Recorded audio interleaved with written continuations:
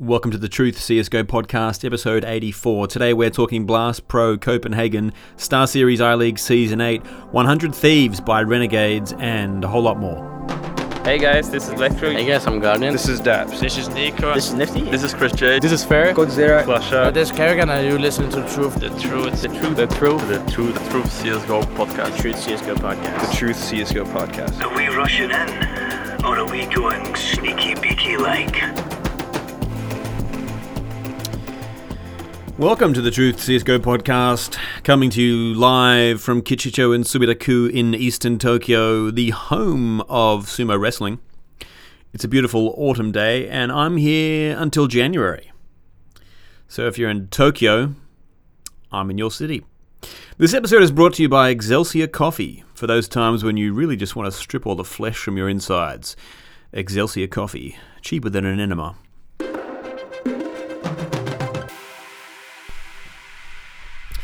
Blast Pro Copenhagen played itself out this weekend. The blast that started it all was back, and it was won by FaZe, who took the $125,000 over Ninjas in Pajamas in a pretty close grand final. It's kind of amazing that FaZe was in the grand finals at all, considering how poor they'd looked since they choppered Coldzera into Serbia to have Saunders with Nico and YNK. But they absolutely dominated this tournament from the start. They beat Astralis 16-2, Na'Vi 16-9, and Ninjas early on in a best of one, 16-3. Nico got the MVP with a 1.33 rating. He went monster. I think 1.6 was he got at least 1.6 in over 3 of the matches.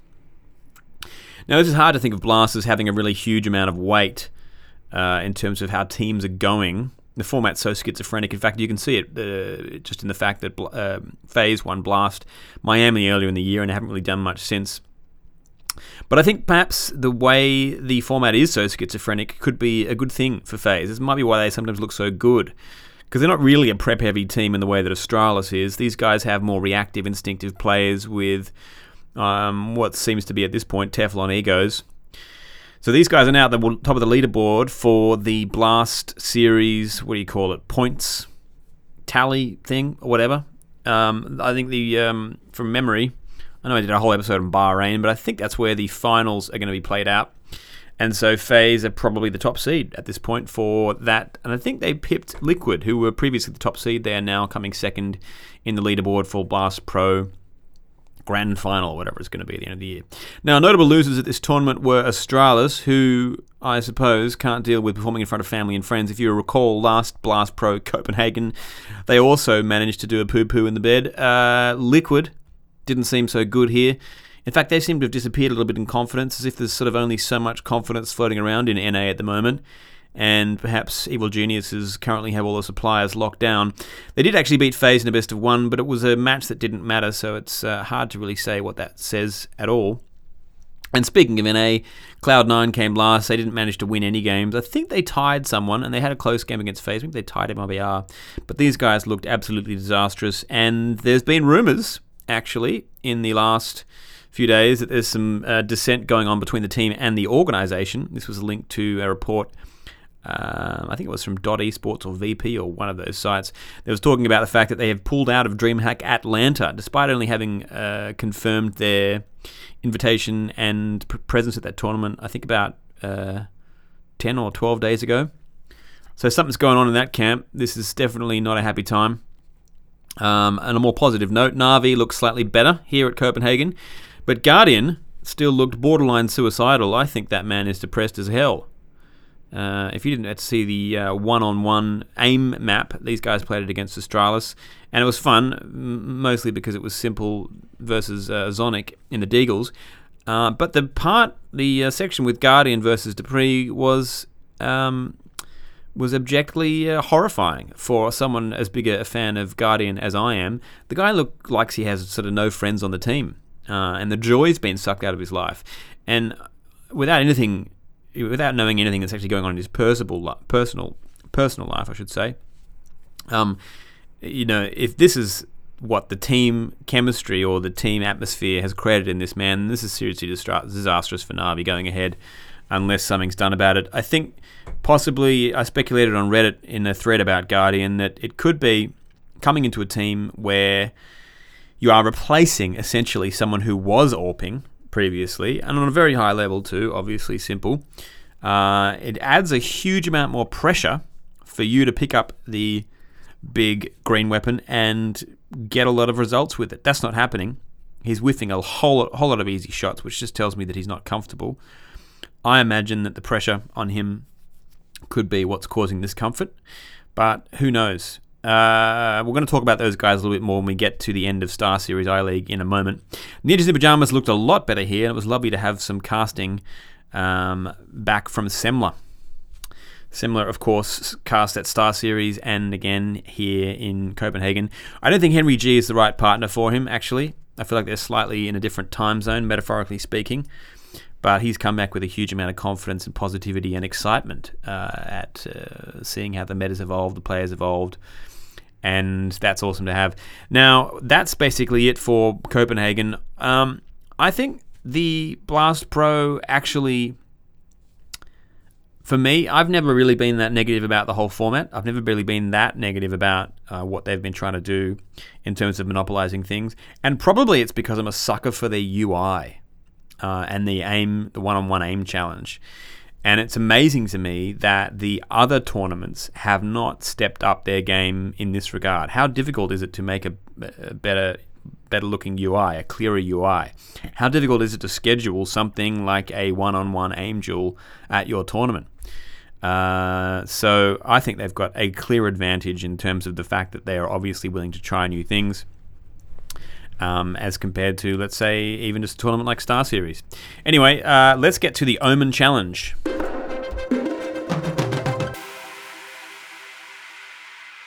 In between Star Series and Blast, we had the Omen Challenger Series, and this was a little tourney playing out in Jakarta, Indonesia for $50,000. It was won by Greyhound, and it was basically an Oceanic Asian region type tournament. We had teams from Southeast Asia, Japan, Korea, China, and the UAE. Greyhound managed to beat Alpha Red in the final. They scooped themselves $20K. So this is not a big tournament, but what I think is cool about it is that it really solidifies the notion that Greyhound is basically the number one Oceanic team right now, and they've had an incredible run against all the Australian teams in the last month or so. What's cool too is that Inns is looking like a really good addition since he joined this roster in September. He was one of the standout players at this tournament, and as I was saying last episode, I think this is the strength of these results. Even though they weren't that great in the finals, they still managed to take it. And the strength of these results and previous, most recent ones, especially against the Australian teams, just speaks volumes for how much the experience of playing in overseas lands contributes to these guys' confidence when they come back and play some of the more, how do we say it, familiar teams. So good on them. Let's move on to Star Series I-League Season 8.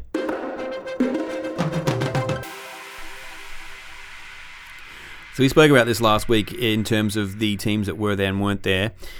This was, of course, a $500,000 tournament in Belek in Turkey, and it was won by Evil Geniuses, who proved that New York was no fluke. They got themselves $250,000 for winning this, and beat Fnatic in a grand final, who took $80,000, proving that Malmo for them was also no fluke, or at least that the honeymoon period that they are in still has some passion to be played out.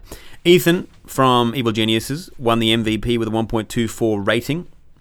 He's only 19 years old. I spoke to him at IEM back in 2017, so I guess he must have been 17 at that point.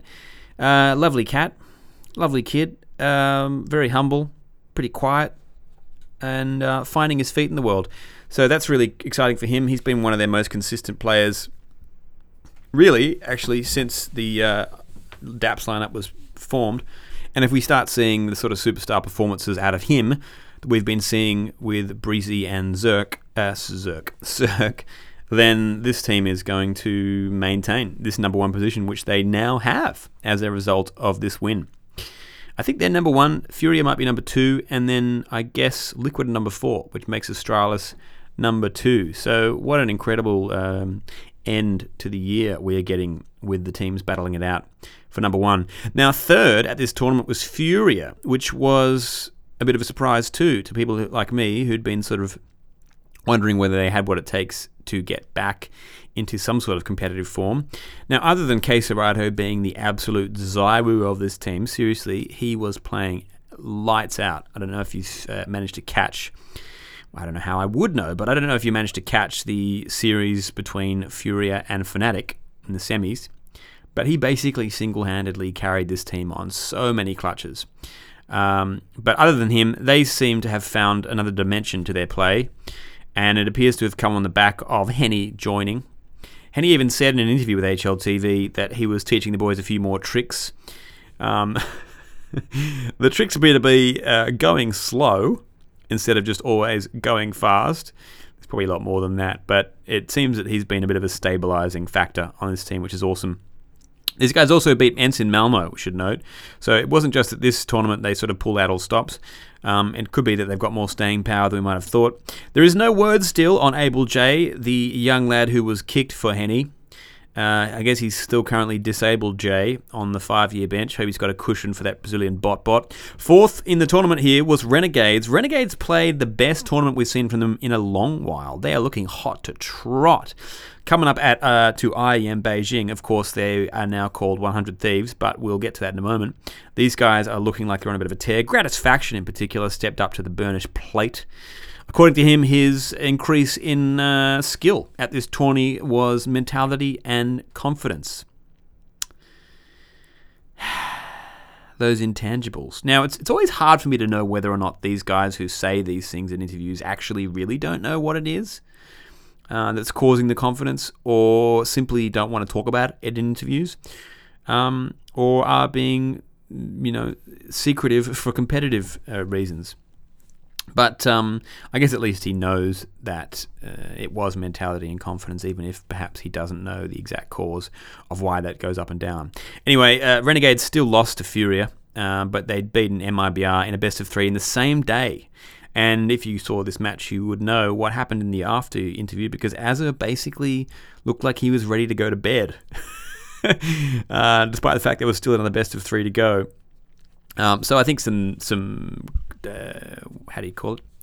Time zone issues there might have been a factor in those guys actually not making it through because they were looking so good, which is why I'm putting basically as much of that core as I can stuff into my fantasy league to win or to do big things at IEM Beijing, because it's more or less pretty on the mark as far as their time zone goes, or at least their native time zone. I know those guys usually spend most of their time in the US these days, but surely that kind of stuff is a little bit, in the soul.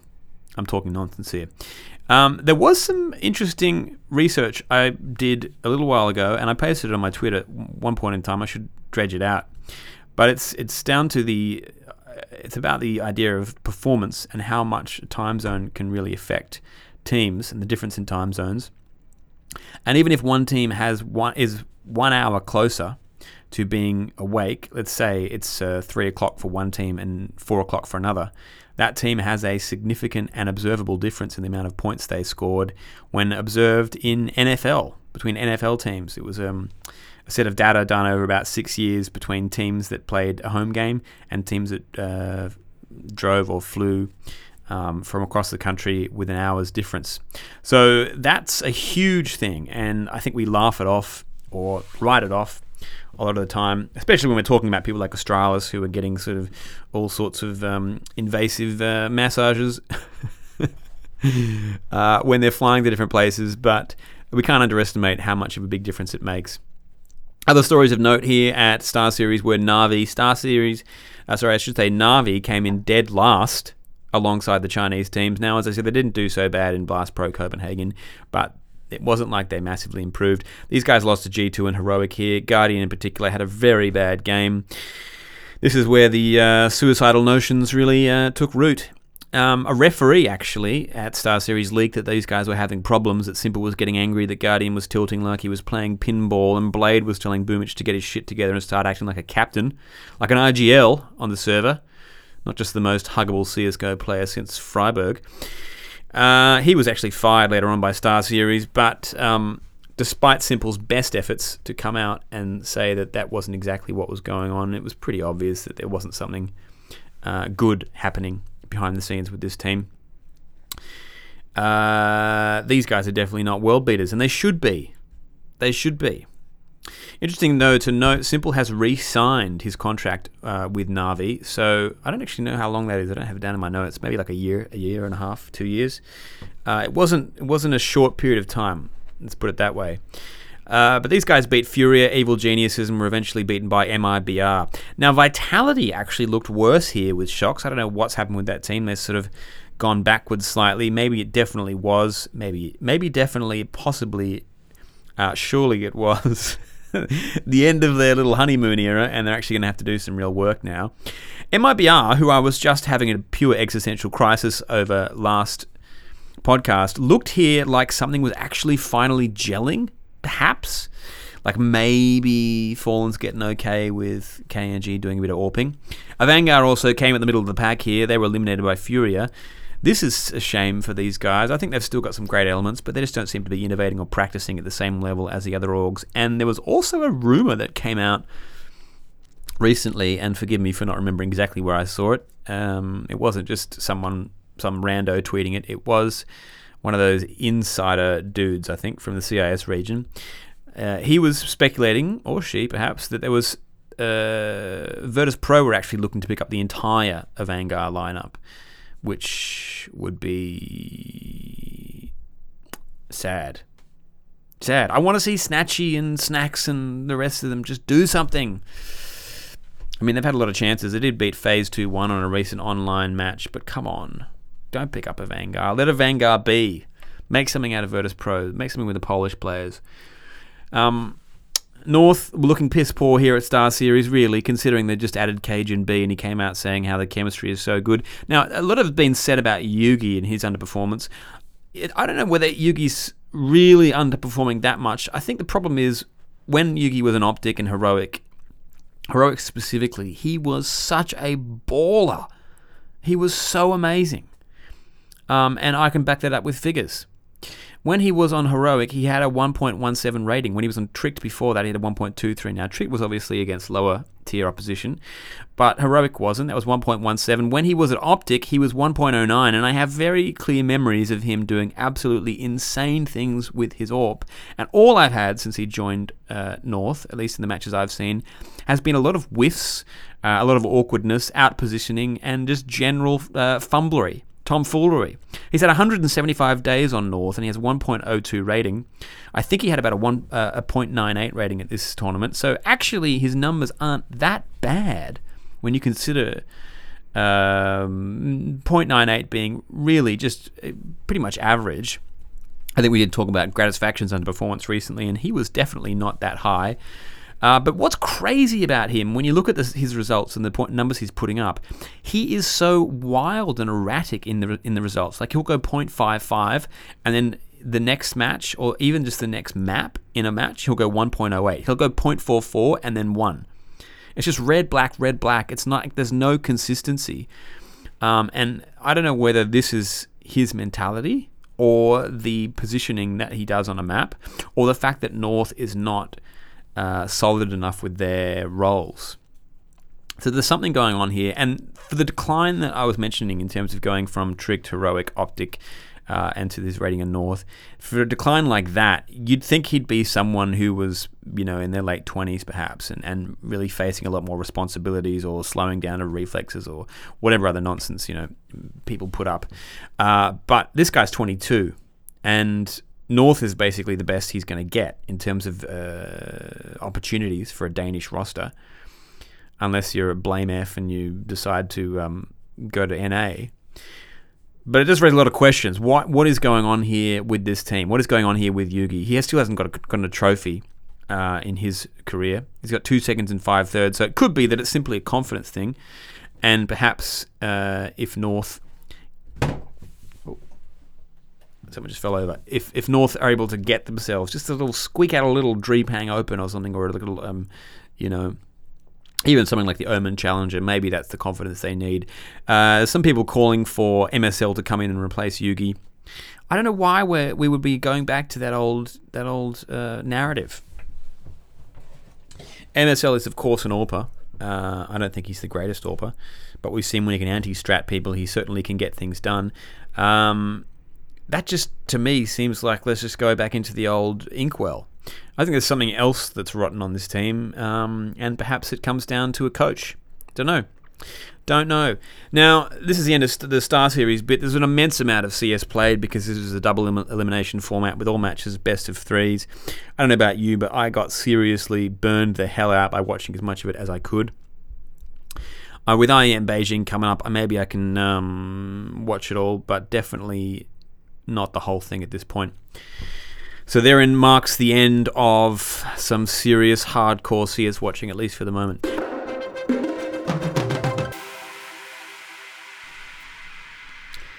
"100 Thieves have purchased Renegade's CSGO roster. This happened last week, and I believe that the organization paid about $2.5 million for the 5 players and Cassard, the coach. This is 100 Thieves' first re-entry into the CSGO scene after picking up the old Immortals guys who imploded from the antics of KNG before they could even play a single official match. That run of 100 Thieves in CSGO lasted 31 days. Let's hope this lasts a little bit longer. Actually, a few months ago, DK earmarked this as his best deal for the teams looking out there, teams out there looking to get into the CSGO space, and this was primarily because not only were Renegade's contracts nearing, renewal, but also these guys were a team on the ascendance, and also they have a very solid core. Azure and JKS have been with this team way back when it was Vox Eminor. So this is exciting because we saw how quickly the Evil Geniuses rebranding made such a psychological difference for the NRG players. And I sound like I'm kidding right now, but I actually think it had a part to play in them winning New York. They signed to Evil Geniuses, 3-4 days prior? I mean, what it says, for starters, is that you're worth a huge amount of money, right? $2.5 million. I think Evil Geniuses was $3 million. $2.5 million is a colossal amount of money. I don't know whether it actually makes financial sense without knowing how much players make, how much teams can make off players in terms of sponsorships or future projections or, prize money. I don't really know if that's worth it. Probably it isn't in terms of return in the next year or 2 years afterwards. So you firstly got that in terms of the player's confidence. Secondly, you have the freshness of a rebranding, which, the freshness that a player can feel. We've seen how much it contributes to feeling good when you're playing CS. In fact, there was a thread just posted recently on Reddit about the idea that you have a break, and when you come back, you really dominate at the start until, maybe a week, 2 weeks later, you're back to sort of pugging at the same Gold Nova level that you used to be. So I think this is going to be a refreshing moment for Renegades potentially. And it's not just the merch. I've never really liked the Renegades merch myself. It was a bit too maroon for me. And the Cowboys just didn't kind of really make sense. 100 Thieves is a lot more modern looking. It's a lot slicker. It's got a little bit more cachet. If this does have a psychological effect on the team, then I think they probably have a very good chance at winning IEM Beijing.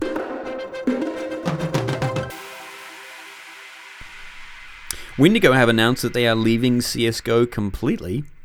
These guys just lost their star player Poison to Crazy, and apparently that seems to have been the nail in the coffin because the CEO of Windigo, Maxim Badarsky, who incidentally used to be the CEO of Hellraisers, came out and said that they haven't been paid from several tournaments in terms of the prize money, and that includes WESG, which was over 6 months ago. He does go on to say in a little statement that he released to Reddit that Poison is leaving, and we already have an agreement for his contract. We knew he will not stay. That's why we cannot build a relevant team with only with couple players on contract. That's as he wrote it. So that actually sounds a bit like some of the players got bought out, like Poison, and these guys didn't want to rebuild with what they had or keep the players, some of whom really didn't have the same cachet as Poison, on a salary while they rebuilt. So Maxim's going to create another organization in Ukraine. Good on him. Now, Windigo, if you don't really realize the significance of this, you may not be alone. The biggest thing they did was winning WESG last year, but they began in October 17th by acquiring the ex-Outlaws roster. And ex-Outlaws, well, Outlaws themselves, were actually Cirque's breakout team. He was poached from the ex-Outlaw guys by Daps, pretty much, who had heard about him, saw the demos, and brought him over. They had several transfers since he left, but at the time of the disbandment, Wendigo was Bubble, Blocker, Poison, Haji, and Murbit, with the coach Shockwave. So who knows what's going to happen with the rest of those guys. Haji, poor old Haji's been around and about, hasn't he? Had a bit of a pinball time. And I think Poison looks like he's going to... where's he going? Oh, I've gotten this wrong. It wasn't Poison who went to Crazy. It was Ships who went to Crazy. And Poison, who seems to have been poached by OG for their new team. Screwed that one up there. But, yeah, we did see Ships recently in Rotterdam. That's right, with Crazy. When he absolutely went off. And he seems like an incredible pickup for those guys. We did see him really kind of have his big first debut, like crazy moments at the WESG competition. So it's a shame for these guys because they had a immediate position at next year's WESG, and who knows how wily Maxim is, but perhaps he can keep that with whatever new roster he pulls out of the ground in the Ukraine. In other news, the CSGO community is crying out for the SG to be nerfed. The SG is, of course, known as the Krieg to the older players. There's people such as Sponge, Freiberg, Cooper, Daps crying out on Twitter. Commenter Dus Moret says, it's unreal that the SG has still not been addressed. Sponge says, Daps says, it costs $50 more than an AK and shoots faster, has a scope, and is easier to spray. With the way money works, people are buying SGs on round 2 even if they lose the first round. Now, I don't really have too much of an opinion about this. I can see in the tournaments that once you get an SG, at least the way that people are playing it right now, there's a definite advantage in terms of the duels over AKs and M4s, and perhaps things become a little bit one-sided. But there is something innately ridiculous about the whole situation, and especially about how urgent it suddenly seems to be for the pro scene as an issue, because this has been the same for years. Now, the speed at which it can be bought obviously is not. That only came about with the money changes. When was that? Last year?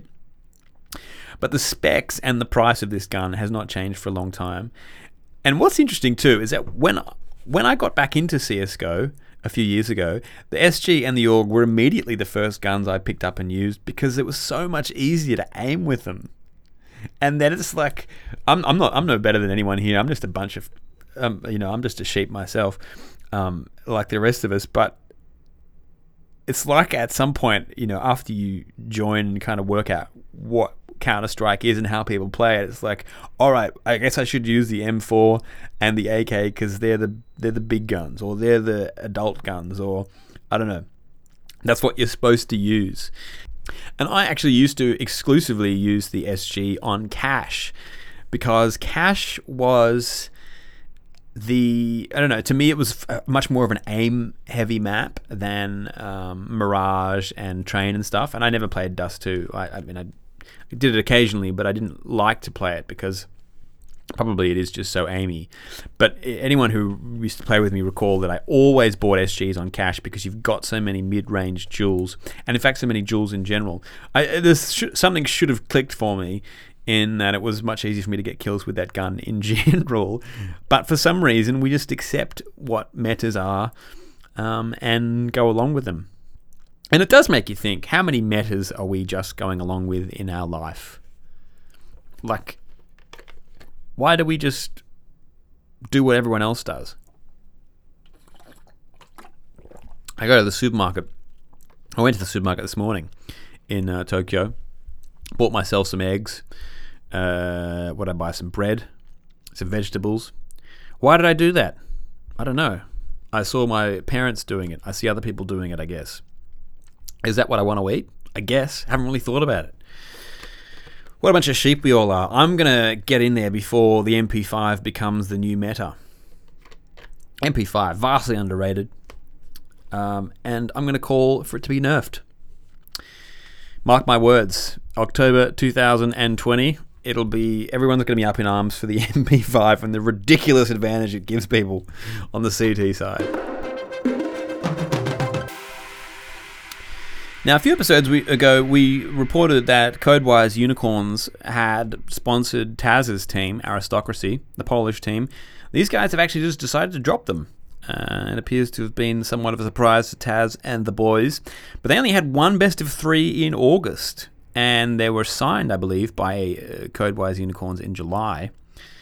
They then went on an up-and-down string of matches against Tier 3 teams, so I'm not very surprised. Although it sucks for Taz, but that's all I have to say about it.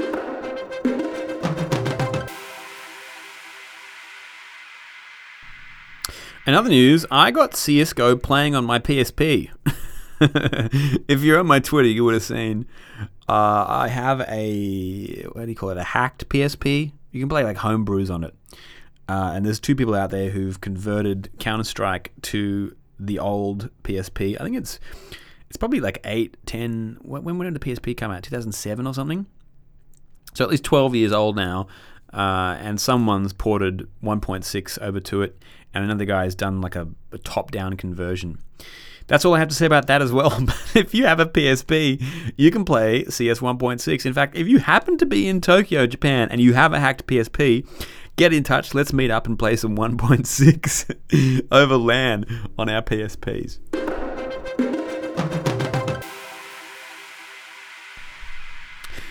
So part of the things I've had going on this week not only include moving my life to Tokyo for a bit, but this girl who I've been seeing for various reasons, I had to break up with. She was very dear to me. And when we broke up, I brought up my concerns a couple of weeks in advance and was very open about it. And a few days before I left, I broke up with her in the way that, to be honest with you, I'd always wanted to be broken up with. I didn't, it was very civil. I was really honest about how I felt and my concerns. But it was still really sad, and I'm really going to miss her. And there are a lot of reasons, but basically my worry for the future outweighed my joy in the present. And we talked about the things we would miss about each other and the good times we'd had and what we'd enjoyed about the other person. It was very positive, and as far as I was concerned. And afterwards, when I spoke to my friends and family about it, I told them that it had gone really well. But then 2 days later, I got this really horrible message from her blaming me for all sorts of things, calling my actions very cruel and selfish, and accusing me of not giving her a voice, of assuming things that she might have felt, and of breaking up with her when it was suitable for me and not for her.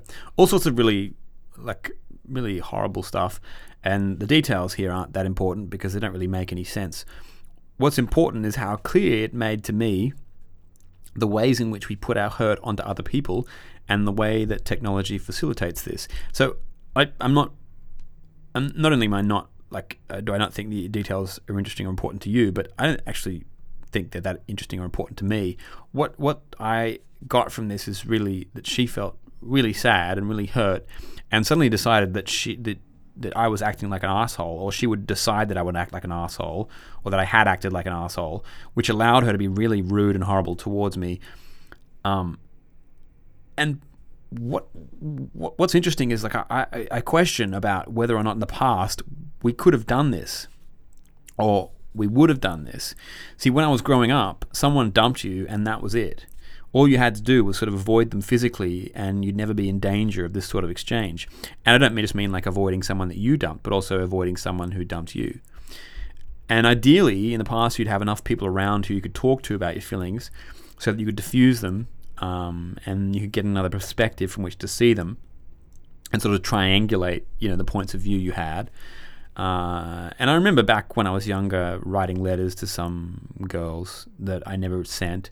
And later still in my 20s, sort of writing emails to some girls that I never sent as well. And I think you have to do something like that.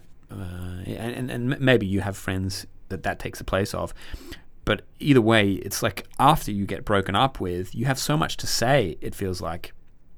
If you've been broken up with, you might identify with this. You have so many little points to make. like when we're in the car, you said this, it was wrong because I don't think that. I think this. And you kind of want to argue all these hypothetical situations and points with someone, after the relationship's over. And none of it actually matters anymore. So it's really good to get that stuff down, because otherwise it feels like you are unfairly treated. But communicating that with the person really only makes the ending of something that much more thorny, because at the end of the day, what that person has said is that this is not right for me, and I can't go on. And of course it's selfish. That's the definition of doing something that you want. It doesn't necessarily mean it's a bad thing. But I think what the tech does that we have now in our phones and whatnot is make it so much easier to write and send that message or those messages or those arguments without even thinking about it. So the brain we have in our head jewels has evolved, roughly speaking, from the back to the front. So our most reptilian parts are way at the very back of our head, and our civilized sort of long-term thinking, imaginative parts are at the front, essentially. And texting and tweeting sometimes feels like they're basically wired directly into the back part of our heads, which is why I think the infantilization of society seems so strongly illustrated in the ways that we use social media. Now, infantilization suggests that we are being infantilized. But what I mean actually is that it appears that our society is becoming more infantilized, or is demonstrating more infantile characteristics as time goes on. I'm going to talk about this next episode, I reckon, because I got a mate who made a very interesting list of what ways in which we are infantilized. And look, playing Counter-Strike is one of those reasons. Putting Counter-Strike on your PSP is definitely one of those reasons. So I'm included in this group. I'm one of the sheep, remember? Anyway, it's not social media in this instance that makes us dumber or more infantile. It's that I think we all have infantile idiots in our heads still, right? We all still have those reptilian parts.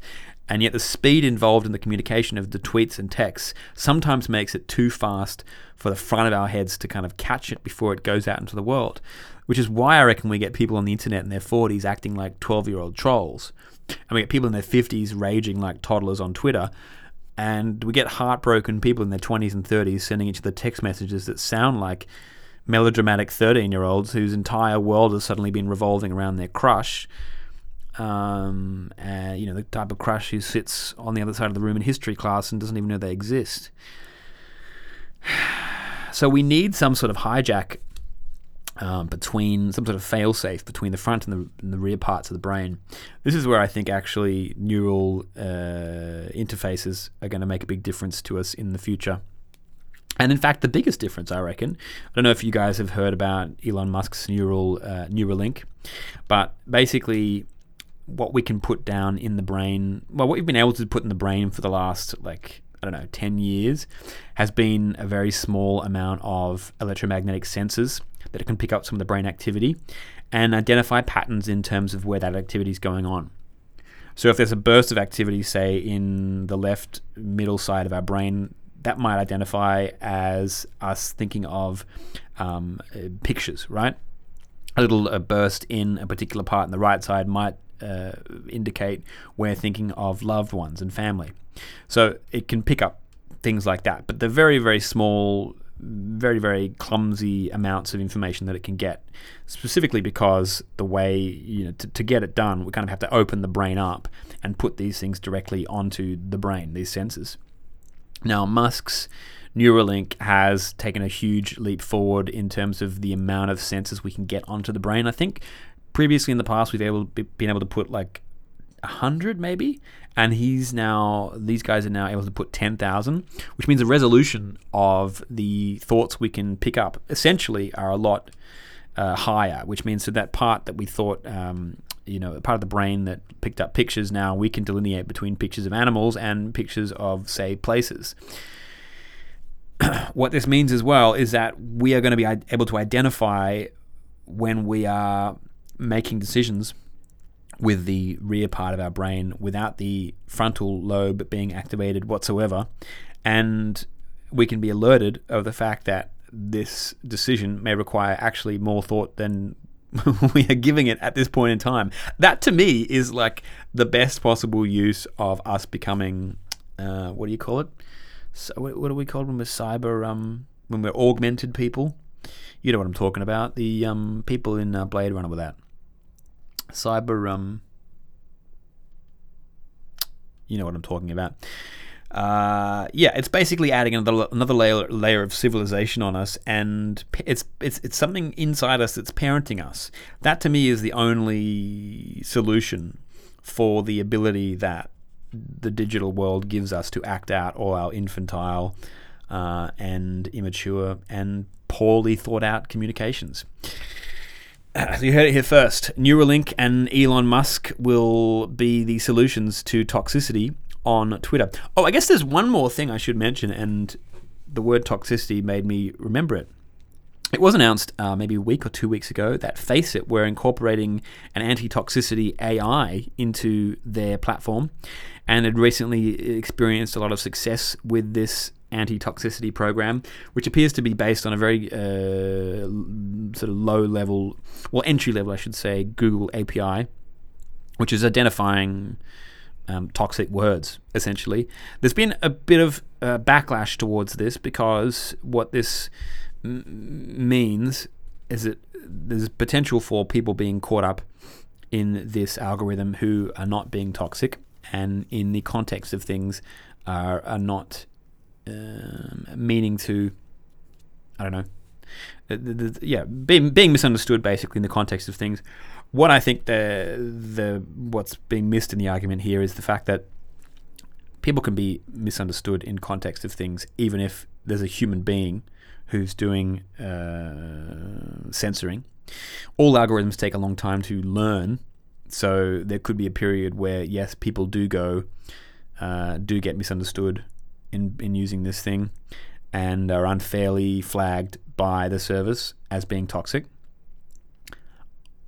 I think, though, the only solution for changing behaviors in a digital space are through algorithms. There is simply no way that humans are going to be putting up with the amount of data that we create online. Is it a good thing? Potentially not, because algorithms are simply learning off a data set that they're given and an agenda that the company is given. The issue comes down to the fact that Faceit may be the only platform that you are able to play. So there's no problem with Faceit, which is a private company, using their own algorithm to weed out the sorts of behavior that they don't want on it. And if you sign up to that service, you obviously you agree that this is going to happen. The problem is, if Faceit has a monopoly on that sort of a thing, then it is, and you want to play, a game. In some sense, it is curtailing behavior that could actually be legitimate, but on the edgier side of things, which means that unless there are competitors who provide uncensored alternatives, and let's say this is a big enough platform, like not Faceit, or let's say it's something like Facebook or Instagram, then you've got some potential issues with the censoring of the way we, live our lives. I think for something like Faceit, it's fine. I think something like this is actually probably inevitable, and it's interesting because I don't talk about toxicity much in this podcast at all, and it was actually one of the focuses when this podcast started. I had Toxic Players of the Week every week, and I was constantly bemoaning the fact that it was so toxic. It's obviously part of Valve's AI algorithm that I do not get the same toxicity when I'm playing as I used to get.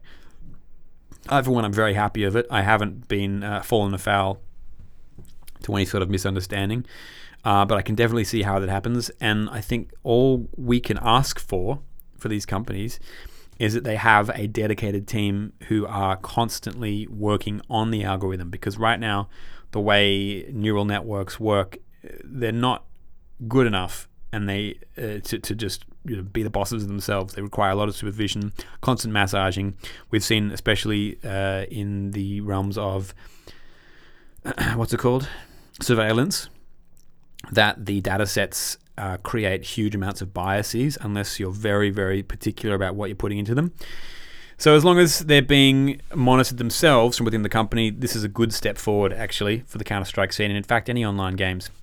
And that's it for the podcast. Let's just go to our final thought.